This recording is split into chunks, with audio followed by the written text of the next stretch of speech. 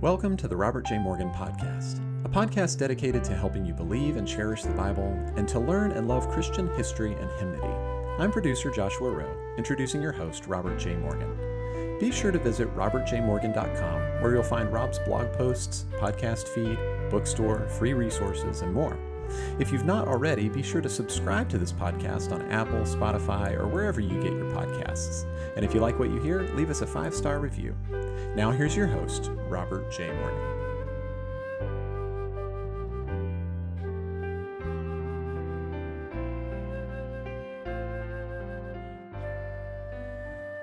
The Washington Post recently asked readers to describe the world as it is today in one word. Some of the answers were unprintable in a family newspaper, but the 3 top responses were exhausting, lost, chaotic. Well, who doesn't feel that this is an exhausting and an exhausted world, one that has lost its way and is descending into chaos? Sometimes I feel exhausted and lost and chaotic too, but that's when I take time to revisit the ancient church of the Philippians.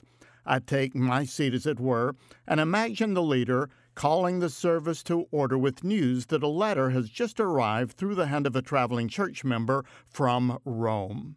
The letter was from Paul, the apostle who had planted the church years before. It isn't a long letter.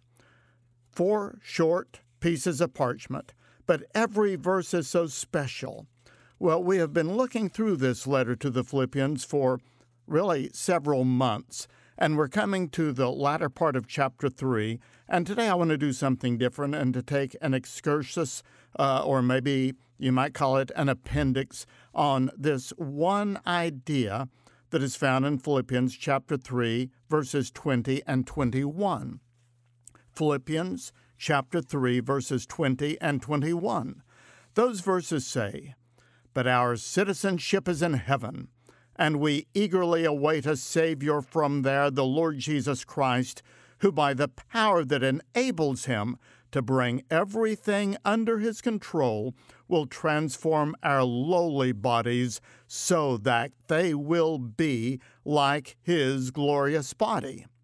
Now, we'll exegete that passage in a week or two. There is so much there. But it, in essence, says that at the resurrection, our bodies are going to be transformed and glorified to be like the resurrection and the glorified body of our Lord. So today I want to do something different with this podcast. I have been studying this subject, and I came across a tremendous sermon about what our resurrected and our glorified bodies will be like. The Bible talks about it a great deal. In 1 Thessalonians, it says, "For the Lord himself will descend from heaven with a shout, with the voice of the archangel, and with the trumpet call of God, and the dead in Christ will rise first. Then we who are alive will be caught up into the air to meet the Lord in the clouds." And in 1 Corinthians 15, Paul said that the body is sown into the earth as a perishable object, but it will be raised imperishable and incorruptible, and death will be swallowed up in victory. John said that when we see him, we will be like him, for we will see him as he is.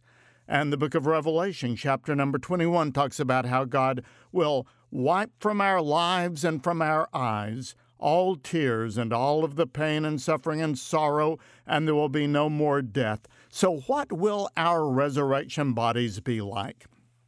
In a couple of weeks, when we study Revelation 3, 20, and 21 in more depth, I'll give you some of my ideas. But on this special edition of the podcast, I want to read you some excerpts from a sermon that was preached on Sunday, October 16th, 1842, in the South Parade Chapel in Halifax, in England. The sermon is called "The Glorified Body," and I came across it as I was researching this subject. The pastor was Samuel Dunn, who was a Methodist preacher, very popular in his day. He wrote over 70 books. I've never heard of him or read him before, but after reading this particular sermon, he is someone that has drawn my interest and my attention. Even though the language is slightly dated, I think that you'll catch the spirit of excitement that Pastor Dunn had about our future bodies, and in this sermon, he just described with some eloquence what it's going to be like when Christ comes again and when our bodies are resurrected and raised imperishable, incorruptible, and we are made like him. So the following words were preached again on Sunday, October 16th of 1842, by a Methodist pastor in his church in England, and here is part of what he said. As Christ is risen from the dead, and as he has destroyed the destroyer, spoiled the grave, burst the barriers of the tomb, opened the iron gates of death, so our resurrection will follow. He rose in our nature as our representative. His resurrection was a proof, a pledge, an earnest guarantee of ours.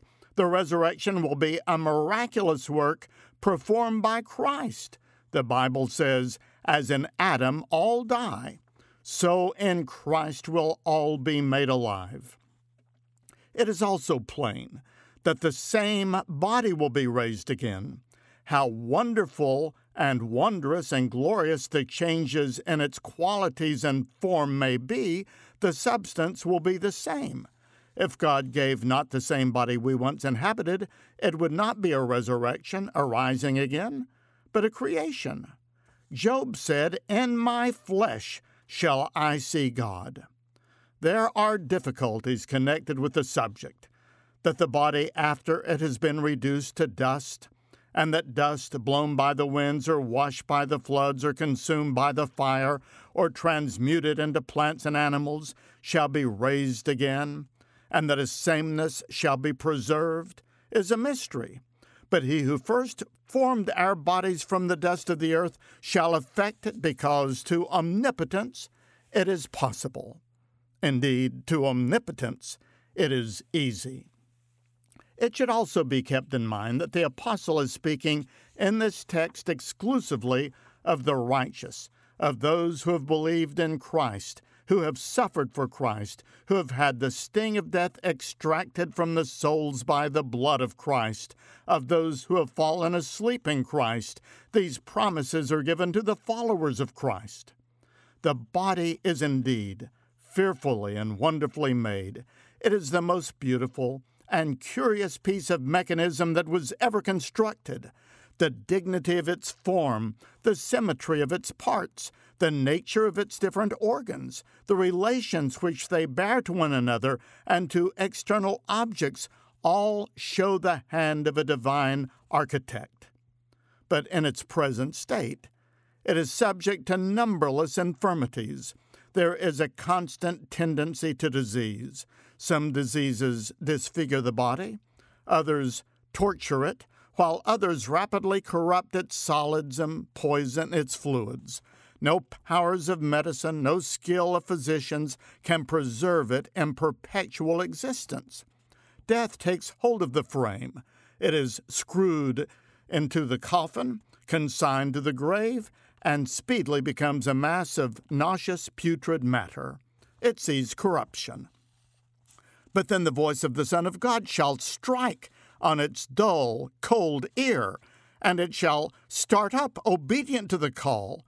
Then it shall be no more subject to pain, disease, decay, mutilation, disruption, dissolution, disorganization, or degradation. It will not be subject to putrefaction any longer. It will no longer be the nurse of violent appetites and passions, or the seedbed of weakness, pains, and maladies. Its substance will be indestructible and unchangeable. Its inheritance incorruptible, undefiled, and will never fade away. There will be no more hostile attacks, infectious particles, unwholesome sweats, poisonous threats, or malignant vapors conspiring to its destruction. It will no more be flushed with fever or with consumption, suffocated with asthma or strangled with infection, swollen with dropsy or racked with rheumatism. It shall flourish in immortal youth, in undecaying luster, ever beautiful and ever young. God shall wipe away all the tears from our eyes, and there shall be no more death, neither sorrow nor crying, neither shall there be any more pain, for the former things have passed away. The eye shall be adapted to the splendid scenery of the new world, the new heavens, the new earth. The ear will be adapted to its melody and harmony, and to the smell of the glorious flowers will our noses be adapted, and our tongues to the taste of the fruit of the tree of life. Our bodies will be so beautified and covered with excessive brightness so as to exceed all that is beautiful and splendid on this earth now. The Bible says, "Then shall the righteous shine forth as the sun." The countenance will yield to the impressions of the pure soul, filled with peace and beaming with love. The glorified body of Christ will be the model, after which the bodies of his people shall be reformed. We will not only see him, we shall be like him. The first glimpse we see of him as we come forth from the tomb will be a transforming one. A powerful influence shall emanate from his effulgence, which shall have an immediate and necessary effect of assimilating us into his likeness. Our glorified body shall be his, as it appeared on the Mount of Transfiguration, when its glory so irradiated his garments that they became as white as snow. Like his, as Saul beheld it on his way to Damascus, when its brightness eclipsed the light of the noonday sun. Like his, as represented to John on the island of Patmos, when our Lord's head and his hair was white as wool, as white as snow, his eyes as a flame of fire, and his countenance as the sun shining in all its strength. Like his body, now that it is raised to the pinnacle of the universe, seated on the throne of light, closely allied to deity, beheld, admired, beloved, and adored by cherubim and seraphim, the bodies of the saints shall be faithful transcripts of his. But the splendor of the resurrection body surpasses all of our conceptions. It shall be in glory, fairer than the fairest flower, purer than the unspotted firmament, brighter than the morning sun, more radiant than the midday star, more splendid than Adam's body in paradise, more illustrious than angels. Our bodies shall be like the body of our Lord Jesus Christ. Our resurrection bodies will be supported and pervaded by a power of which at present we can form but little conception. They will excel in strength.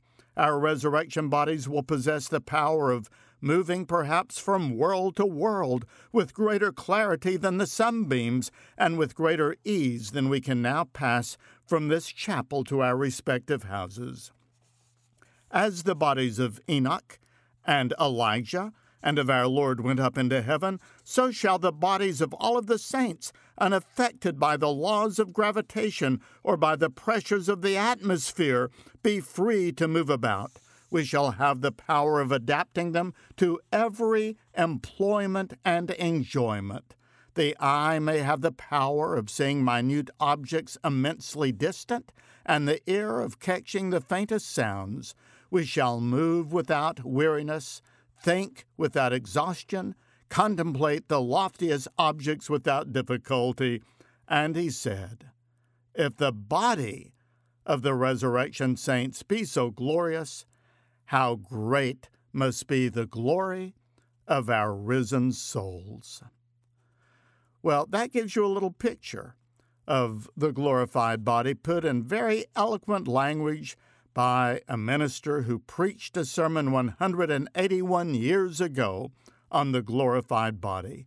His name was Reverend Samuel Dunn. I didn't read you the entire thing, but every word of it is worth thinking about and contemplating as, with wonderful eloquence, he describes a coming event that is sure and certain for you and me. For we eagerly await a Savior from heaven, who by the power that He exerts when He brings everything under His control will transform and glorify our bodies so that our resurrection bodies will be like His, and so shall we be with the Lord forever. Well, thank you for joining me with this rather different episode of the Robert J. Morgan Podcast. This and all of the episodes was produced by Joshua Rowe and the marketing company Clearly Media. Audio editing is by Jared Brummett. Editorial supervision is by Sherry Anderson. And Luke Tyler takes each of these episodes, condenses them, and posts them as blogs on my website at Robert J. Morgan, where you can find many other resources. Music is by Jordan Davis and Elijah Rowe. Thank you, everyone, for tuning in, and may God be with you until we meet again.